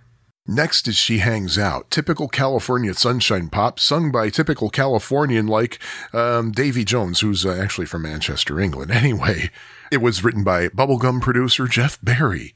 Third track is an all-time Monkees classic, The Door into Summer, also sung by Nesmith, who gets yet another lead vocal on the next track with Man and Wile's Love Is Only Sleeping, with the album's first real hint of psychedelia and a hella contagious guitar riff. I think I might have mentioned it in a previous episode, but back in the days when the main online discussion forums were on Usenet, remember the news groups? My wife once commented about how Love Is Only Sleeping is quite a sexy song, but she was completely slammed by Monkees fans who truly believed that they were this sweet, innocent quartet that lived in a beach house, just like on the TV show. The next song is by another famous songwriter, but a not yet famous Harry Nilsson, with a song called Cuddly Toy, a vaudeville-style number sung by Davy Jones, with lyrics supposedly about, a gangbang. Side 2 closes with a song from the classic Monkees songwriting team of Tommy Boyce and Bobby Hart, Words, with Mickey Dolenz and Peter Tork trading vocals on a song that was inspired by a thank you card that a fan sent them after joining them for a hayride, them being Boyce and Hart, not Dolenz and Tork, by the way. Now, this version of Words was actually a remake. The band had recorded another version the previous year and lip-synced it on the TV show, but that version remained unreleased on an audio medium until 1990. Even then, that version was a slightly different version, so technically the one that's in the TV show still has not seen an audio release. But anyway, flip the record, or tape, over, and Davy Jones kicks off side 2 with a bossa nova song he co-wrote called Hard to Believe. I'm among many fans who skip that track, but let's be honest here. Davy sang the hell out of it, and it is worth a listen. Next is a typical Nesmith country track, What Am I Doing Hangin' Round? After that, we get to hear Peter Tork again, but this time he recites the poem Peter Percival Patterson's Pet Pig Porky, immediately followed by the classic hit Pleasant Valley Sunday, written by the brilliant Goffin and King. We hear the album's first Nesmith-penned song next, Daily Nightly, and let me just say this. They should have crossfaded Pleasant Valley Sunday into it. Here, let me demonstrate.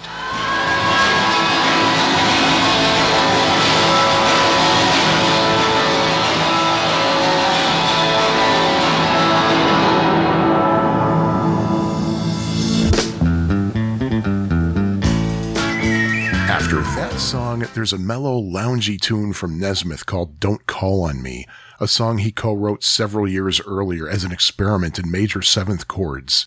The album closes with another Goffin and King tune, Star Collector, a rocker that, much like Pleasant Valley Sunday, ends with a psychedelic breakdown.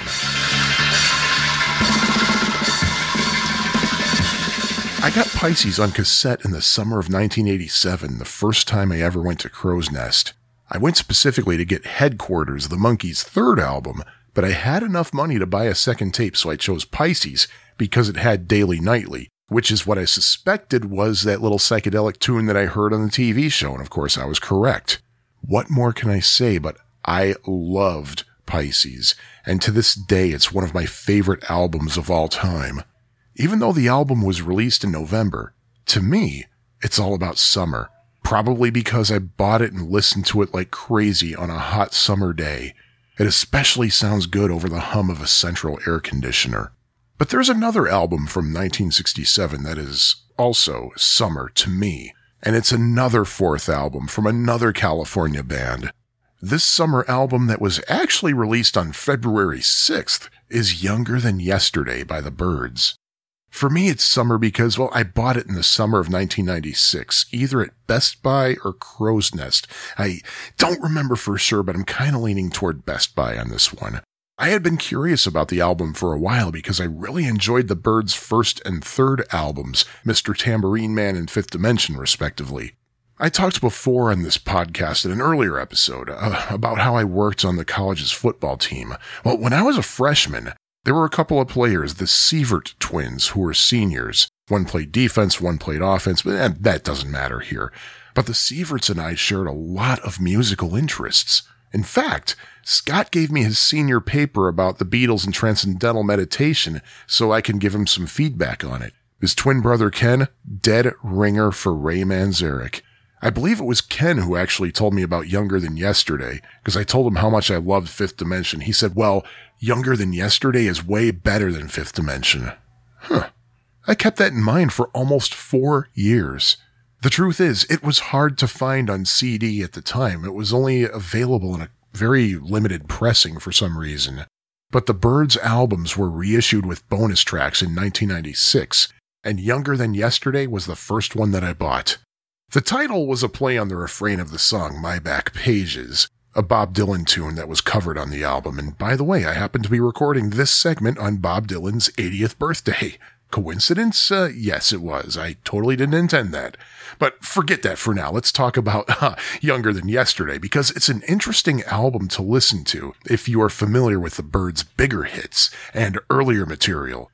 Younger Than Yesterday is most definitely a different sound, a different vibe, yet at the same time, it still sounds like the classic Byrds, albeit without Gene Clark, who developed a fear of flying and refused to fly for touring and stuff, so fellow Byrd Jim McGuinn told him, well, if you want to be a Byrd, you have to fly. I think one thing that gives the album a different feel is that it is on this album that bassist Chris Hillman blossomed as a songwriter. Have You Seen Her Face, Time Between, Thoughts and Words, The Girl with No Name, all excellent songs, were written solely by Hillman, and the album's opener, So You Want to Be a Rock and Roll Star, was co-written by Hillman and Jim McGuinn. At first I was going to say that that's more songs than even Jim McGuinn wrote on the album, but as I look at the previous albums, he wrote surprisingly few of the songs on each of those LPs as well. I might as well go through this one track by track too. I already talked about the album opener. Chris Hillman denied for years that So I Want to Be a Rock and Roll Star was a dig at the Monkees until he finally admitted it in the 90s on VH1's My Generation, hosted by Peter Noon. The song also has some nice horn playing by South African jazz pioneer Hugh Masekela. Have You Seen Her Face is next, the first Byrds song with Chris Hillman all by himself in the songwriting credits. Very catchy song. Loved it from the first time I heard it.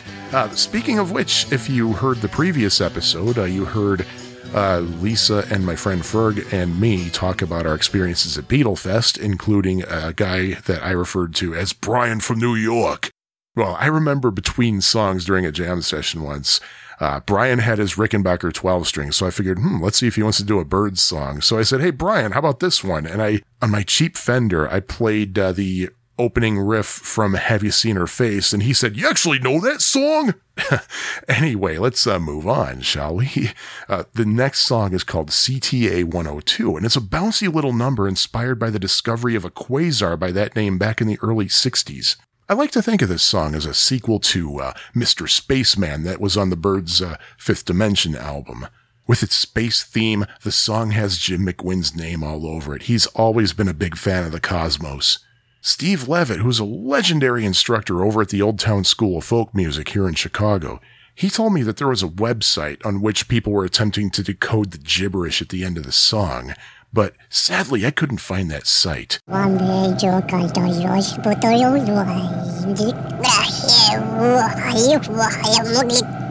He also explained how the takeoff sound near the end was achieved by strumming the strings of a piano, then slamming down the piano lid to simulate the booming liftoff.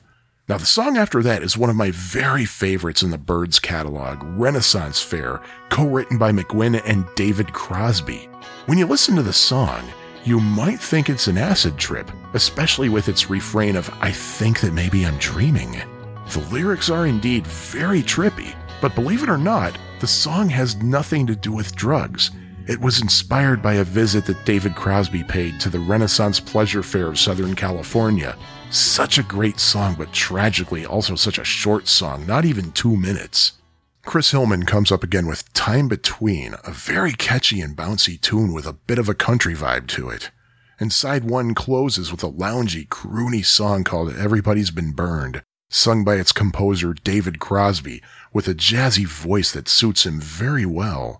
Chris Hillman launches side 2 with Thoughts and Words, with a little hint of audio psychedelia in the form of backwards guitar, which also occurs on the next track, David Crosby's Mind Gardens. Now, a lot of people hate Mind Gardens, including other members of the Byrds, but it's actually one of my favorites on the album.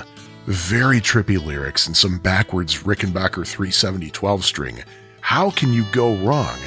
The way that David Crosby sang the song kind of makes me think of the album Song Cycle by Van Dyke Parks, an album that, quite frankly, I don't like at all and don't understand why people say it's so brilliant. It's a freaking mess. One line, bread ran down to few wretched meals. But Van Dyke Parks' singing style throughout that album sounds a lot how David Crosby sounded on Mind Gardens. Once upon a time, there was a garden. Now, in 1995, Van Dyke Parks included his email address in the liner notes of Orange Crate Art, the album he recorded with Brian Wilson. Well, after I heard Mind Gardens, I emailed Van Dyke Parks at that address, and I asked him if Mind Gardens had any influence on Song Cycle. After all, Van Dyke Parks had actually played not only on Younger Than Yesterday, but also the Byrds' previous album, Fifth Dimension. And he responded, tragically in all caps, "No, Mind Gardens was not an influence." Speaking of Van Dyke Parks playing on Younger Than Yesterday, the next song is the song that he actually played organ on, a cover of Bob Dylan's My Back Pages. Very formulaic track by the Byrds, nothing that anybody who's ever heard the Byrds hadn't heard before, basically taking a Bob Dylan song and giving it a little rock and roll beat to it. Nothing unusual. But next is Chris Hillman's final song on the album, The Girl with No Name, another rocker with a country vibe and quite enjoyable despite my general dislike of country music. The album closes with McGuinn and Crosby's Why, although David Crosby insists he wrote it entirely by himself. The song is actually a remake of the B-side of 8 Miles High from the prior year. We keep saying no to her since she was a baby. We keep saying no to her, not even maybe. why. I know that most Byrds fans would want to have me deported for saying this, but I actually prefer the remake. It has a much cleaner sound, and to me it sounds better in the key of E than the original sounded in the key of D. Overall, it's a much crisper production. Keep saying no to her since she was a baby. Keep saying no to her, not even baby. Why? I loved Younger Than Yesterday instantly upon hearing it. What was especially cool is that the CD had a handful of great bonus tracks, but I'm not going to get into those now. Instead, I just want to focus on the main proper album itself. Now, remember that I said Piper kind of had a similar vibe to me as Pisces? Well, I felt the same way about Younger Than Yesterday. It shared so much of the vibe that Pisces had. The three albums sound very different from each other, yet somehow they go together very well. It only hit me when I was prepping this episode that the stereo mixes of these albums all have something in common. The drums are completely panned to the right, which I actually don't like. I like the drums to be centered. You pan them all the way to one side, it throws off the balance of the music. But I did find it interesting that all three of those albums had that in common. 3 different albums, recorded under 3 different producers, on 2 different continents.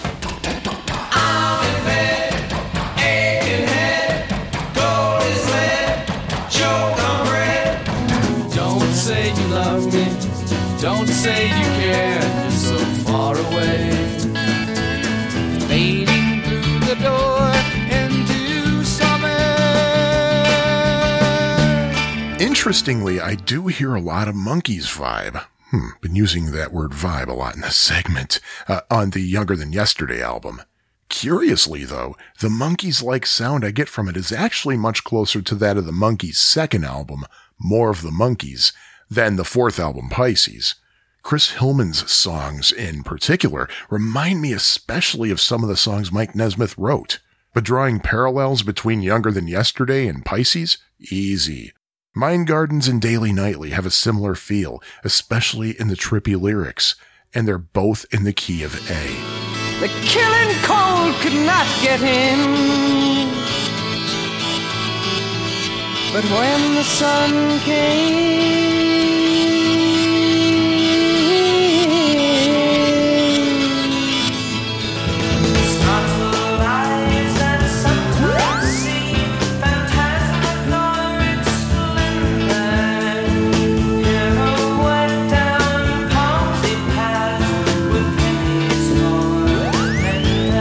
Everybody's Been Burned is quite analogous to Don't Call on Me. Both have themes of rejection, the former about being rejected, the latter about being the rejector, and both have a mellow sound with kind of croony vocals. everybody has been burned before. Everybody knows the pain. Don't call on me when you're feeling footloose and fancy free. CTA 102? Easy. That can be mashed up with Star Collector. They're both very spacey songs in terms of sound. Admittedly, Star Collector isn't about that kind of star, but instead about a groupie hounding celebrities for autographs. But the sounds and rhythm of Star Collector definitely have the same feel of CTA 102. We just want to let you know that we're ready for to go out into the universe. We don't care who's been there first.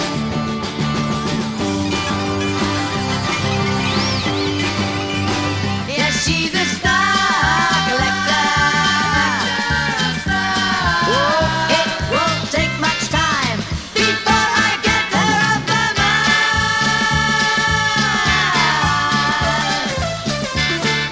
mind. Time Between, with its up-tempo country feel, definitely calls to mind What Am I Doing Hanging Round?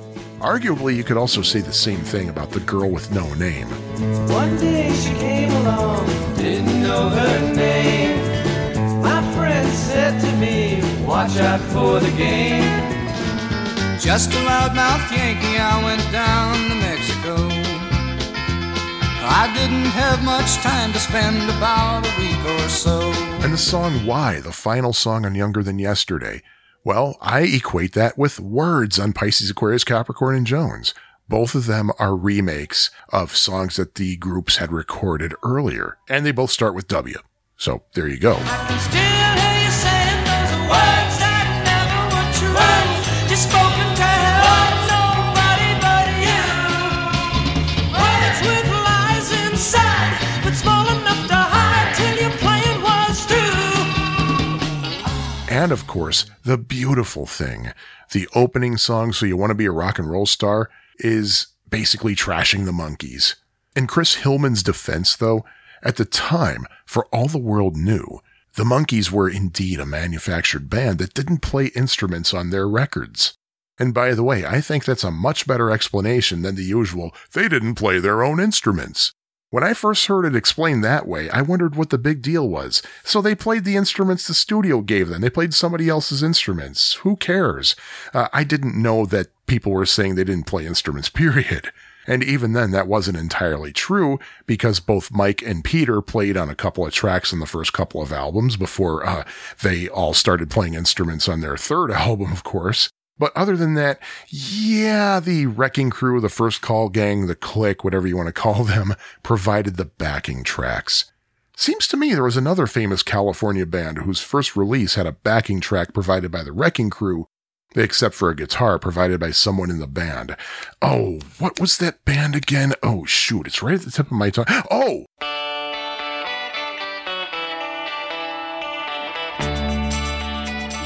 The Byrds, who weren't allowed to play instruments on their album unless the first single was a hit, which it was. Mr. Tambourine Man went to number 1.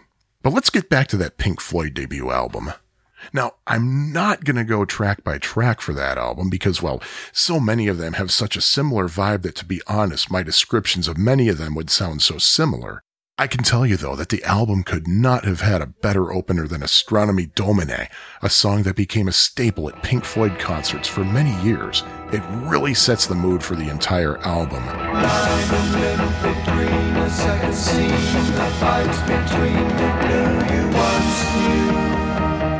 I love Lucifer Sam for its catchy guitar riff and lyrics.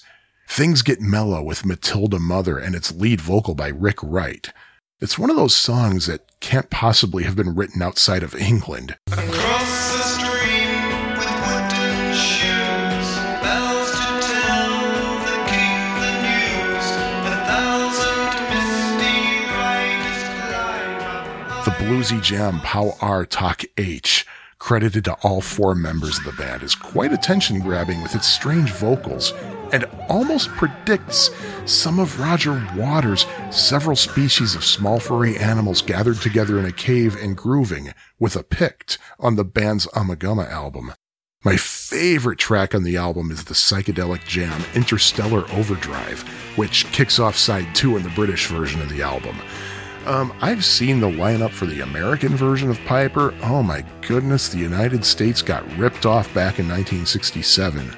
Now, the next song, interestingly, The Gnome, a very, very mellow, straightforward little story song, another one whose lyrics could not possibly have been written outside of the UK. Now, I thought it was very odd that The Gnome would come immediately after this big psychedelic explosion of Interstellar Overdrive, but after a little bit of thought, I'm thinking that it really makes a lot of sense, because Interstellar Overdrive is basically an acid trip. The Gnome is the come down. That's how I see it. I want to tell you a story about a little man, if I can, a gnome named Grimble Grumble, and little gnomes stay in their homes. The album closes with a song called Bike, and it's pretty straightforward, pretty simple, but there is a little bit of a psychedelic coda to it. I'm wondering if that's supposed to represent a acid flashback.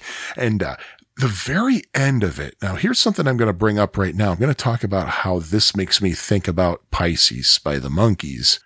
The very end of Bike has a weird sound that kind of repeats over and over. Here, let's listen to it.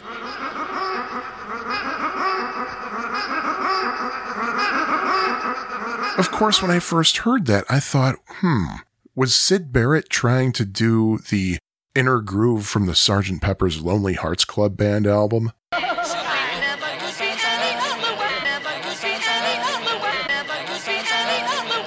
But then I realized he wouldn't have heard it yet, because Pink Floyd finished the sessions for Piper before Pepper was released. Piper. But I did notice that it has kind of a similar feel and sound to the end of the Pisces, Aquarius, Capricorn, and Jones Limited album. Listen to this. Not quite the same, but it has kind of a similar vibe. And you know what else has kind of a crossover vibe here? Let's listen to a little snatch of the Monkees' Love Is Only Sleeping.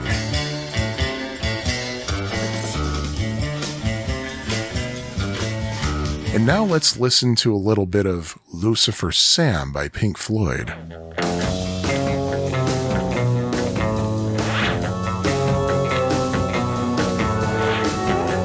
Right there, there's just so much similarity that it just stands out for me so much. I can't draw very terribly specific parallels to the rest of Pisces to the rest of Piper, except that Interstellar Overdrive to me is basically kind of like an extended, overdone version of Daily Nightly. So I talked about how Younger Than Yesterday and Pisces kind of parallel each other, and how Pisces and Piper parallel each other. But what about Piper and Younger Than Yesterday?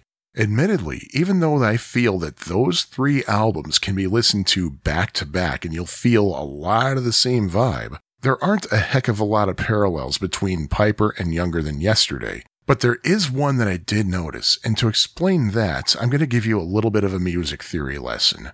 And to help me with that music theory lesson, I have here that cheapo Stratocaster I mentioned before right here that I got as a high school graduation present in 1992. So yeah, basically what I'm going at is a friend of mine years ago pointed out that something that he really liked about what Syd Barrett would do was he would use a lot of descending half steps.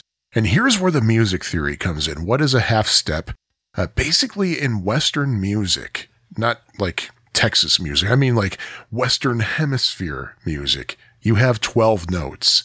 You have A sharp or B flat, B, C sharp or D flat, D sharp or E flat, E, F, and then F sharp or G flat, and then G, and then G sharp or A flat. So the reason that I chose to use a guitar for this is that every single fret represents a half step, so it's pretty easy to demonstrate that way. Now, what Peter was talking about and how Syd Barrett was using descending half steps, that is all over Piper. Like in Astronomy Domine, you have this thing going on. There's your half step right there, this. Just basically moving his fingers a little bit. Half step. And then even the melody. Lime and limpid green, the second scene, you'll fight between the blue you once knew. How that melody just drops down a little bit. And with Lucifer Sam, you have those things going on, which is descending half steps, you know. C sharp, C, B. The next note is an A, which B to A is a whole step, but still the others, C sharp, C, B. Actually, this would probably be a D flat, C, B. I'm not going to get into why you would call that a D flat at that particular instance. That's a story for another occasion, which means that this note would have to be called a G flat because you don't want to mix sharps and flats in your nomenclature. Anyway, so you have that going on with Lucifer Sam. And Interstellar Overdrive, you have this.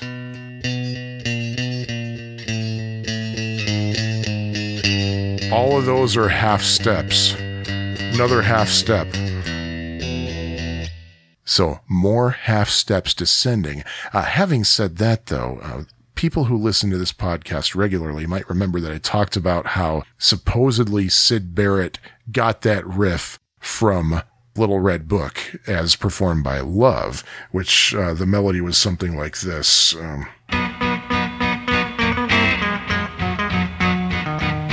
And I found it interesting that he brought that up, because he brought that up when we were listening to Heroes and Villains by the Beach Boys once, which is a song that came from that famous Smile album that Brian Wilson did not finish when it was supposed to be finished originally. And my friend is a major Smile buff. If he could only listen to one collection of music for the rest of his life, he would easily pick the stuff done during that Smile era. But he talked about how Heroes and Villains has that descending half-step thing. Like, I've been in this town so long that back in the city I've been taken for lost and gone and unknown for a long, long time.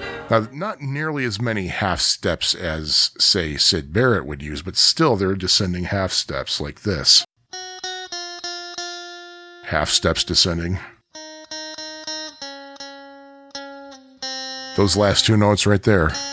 Half steps.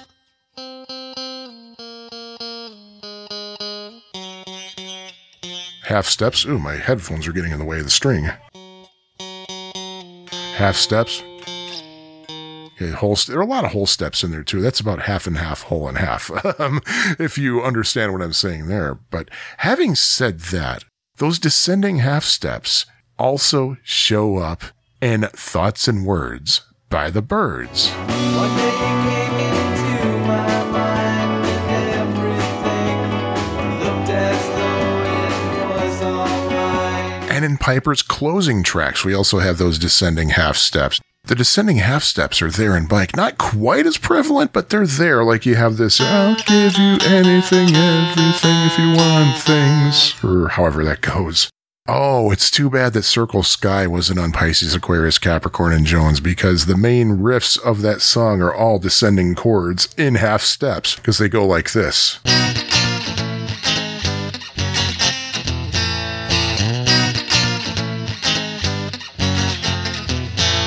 Now, in these three albums from 1967, it's not just the musical parallels that they share, but there's also one big thing that these three albums have in common. Before too long, all three of those groups, the Byrds, the Monkees, and Pink Floyd, would lose one of their founding members. The Byrds' next album, The Notorious Byrd Brothers, which I believe is most Byrds fans' favorite album, but for me, it's okay, but I don't know. There's something about it that I just can't latch on to. There's some really good songs on it, like Wasn't Born to Follow, very classic, great opener with Artificial Energy, but some of the other songs are just a little bit too jazzy for what the Byrds should be doing. But during the sessions for the Notorious Byrd Brothers, David Crosby was kicked out of the band. Why was he kicked out? Well, in Jacob Dylan's recent documentary, Echoes in the Canyon, which I do not like, by the way, I might be in a minority here, but I think it was a very poorly done documentary. But David Crosby was interviewed for that documentary, and he said something to the effect of, I'm going to tell you the real reason I was kicked out of the Byrds. I got kicked out of the Byrds because I was an asshole. Peter Tork also would only record one more album with the Monkees. Yeah, after the Byrds, the Bees, and the Monkees, there was still the movie Head and its accompanying soundtrack album, but there are only a handful of actual songs in that album, and plus, Peter's songs were recorded during the sessions for the Byrds, the Bees, and the Monkees, so I don't really count that, but Peter Tork, very exhausted from everything he had to do, he bought out the rest of his contract and left the Monkees. What about Pink Floyd, though? Well, Syd Barrett was, well, as much as I praise Syd Barrett's creativity on the Piper at the Gates of Dawn, and how exciting he made the band sound, and how Roger Waters tended to change that sound later on to something very dreary and depressing, well, Syd Barrett proved to be a liability. He was constantly doing drugs. By the way, anybody who doesn't think that LSD is dangerous, I present to you Syd Barrett. He practically melted his brain with that stuff and never recovered. His behavior was becoming erratic, and by the time Pink Floyd started working on their next album, A Saucer Full of Secrets, he didn't have much material. He didn't recognize old friends. It was just becoming very strange. On TV appearances, he would behave very strangely. Sometimes he wouldn't even mime to his performances. That's why Pink Floyd brought in David Gilmour. I believe Jug Band Blues was Syd Barrett's only contribution to A Saucer Full of Secrets.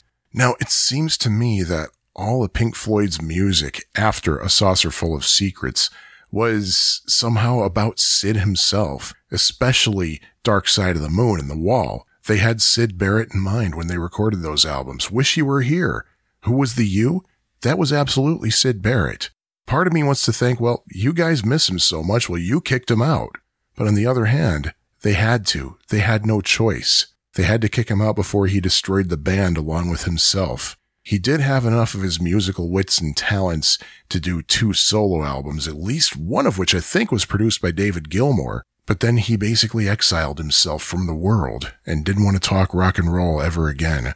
Story I heard is that sometime in the 70s or 80s, Syd actually consented to an interview about his Pink Floyd days, but in the middle of the interview, he told the interviewer, "I'm sorry, this is just too painful," and he ended the interview right there. But still, for that brief moment when Syd Barrett was a reliable, creative force in Pink Floyd, they had some pretty dynamite stuff. And listen to The Piper at the Gates of Dawn, Pisces, Aquarius, Capricorn, and Jones Limited, and Younger Than Yesterday, assuming they can have 3 backs, back to back to back. Any order, doesn't matter. And tell me you don't see that same similarity, and that you don't get excited about summer. One thing worth mentioning is that the Pisces album is among the first in pop music to use a synthesizer. That's right, the Monkees even had that before the Beatles did by almost 2 years. Not even Pink Floyd had one for Piper. All the keyboard sounds came from Rick Wright's Farfisa. I never knew how to say that name. But anyway, the aural psychedelia on that album comes from other sources like tape tricks and things that engineers probably did over at EMI Studios. And by the way, the producer on that album was, I believe, Norman Smith, who worked with the Beatles quite a lot too. But yeah, Mickey Dolenz was one of the first people to have a Moog synthesizer. And yes, it's pronounced Moog, not Moog. I believe it's a German name. Mickey played it on Daily Nightly, and Paul Beaver played it on Star Collector. And the difference between the two is night and day.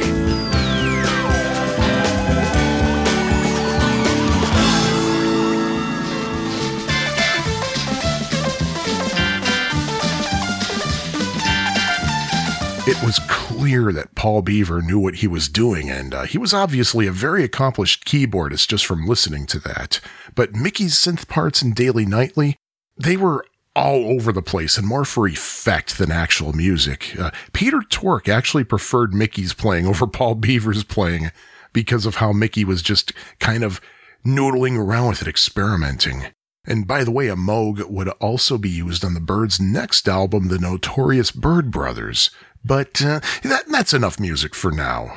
Well, you can never have enough music, but this chapter has to end sometime, right? I mean, God knows I'd like to end it sooner than the last episode ended.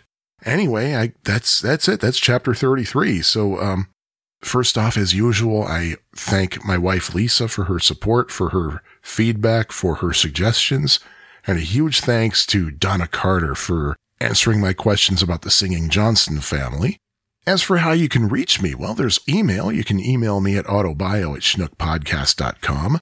My Twitter and Instagram handle are schnookpodcast.com, and I try to use Instagram. I really do. I just don't like it, but I try. You can follow the podcast on Facebook at facebook.com/schnookpodcast, or just look for Autobiography of a Schnook in the Facebook search engine. And by the way, I'm gradually uploading episodes to YouTube. Just search for Autobiography of a Schnook. I'm only up to about episode 5 so far at the time of this recording, but I'm gradually putting everything up there. It's just the audio with the podcast logo behind it. But where possible, I'm also dropping in the appropriate pictures at the right moments. It's a challenge, but hey, who am I to turn down a challenge? But all the podcast experts say put it on YouTube too for maximum exposure. Okay. The big problem is that a lot of times I use snippets of other songs for commentary, and YouTube oftentimes auto flags it, but I've been able to contest those auto silences and auto blockages and things successfully. But speaking of which, I do use my own music for the opening and closing themes and for segment transitions, but there may be some music and sounds in the episode that are not my own. Those sounds and pieces of music are used for commentary and review. They are the properties of their individual copyright holders, and I intend no infringement. Autobiography of a Schnook is available on Apple Podcasts or iTunes, Spotify, Stitcher, Amazon, and many other podcast providers. If your favorite podcast supplier does not carry this podcast, hey, let me know and I'll do what I can for you. And by the way, I tried getting onto SoundCloud. That's not going to happen, at least not at this point. So sorry, SoundCloud people. Now, I don't know whether I should be asking for you to leave a review of Autobiography of a Schnook on Apple Podcasts or iTunes, because there's this big debate over whether or not that actually helps the podcast or does nothing to the podcast, and people are tired of hearing podcasters ask for reviews. So hey, leave a review, don't leave a review. It's a free country, at least where I am. If you really, really, really want to hear my voice between now and the next episode, you can check out Pie Factory Podcast, especially if you're into classic arcade video games. But most importantly, what I want you to really walk away with is just believing that the good goes around. At the very least, one good thing going around is that after this episode is done, it'll be the longest interval between now and the next time you hear me. So there you go. All the best, my friends.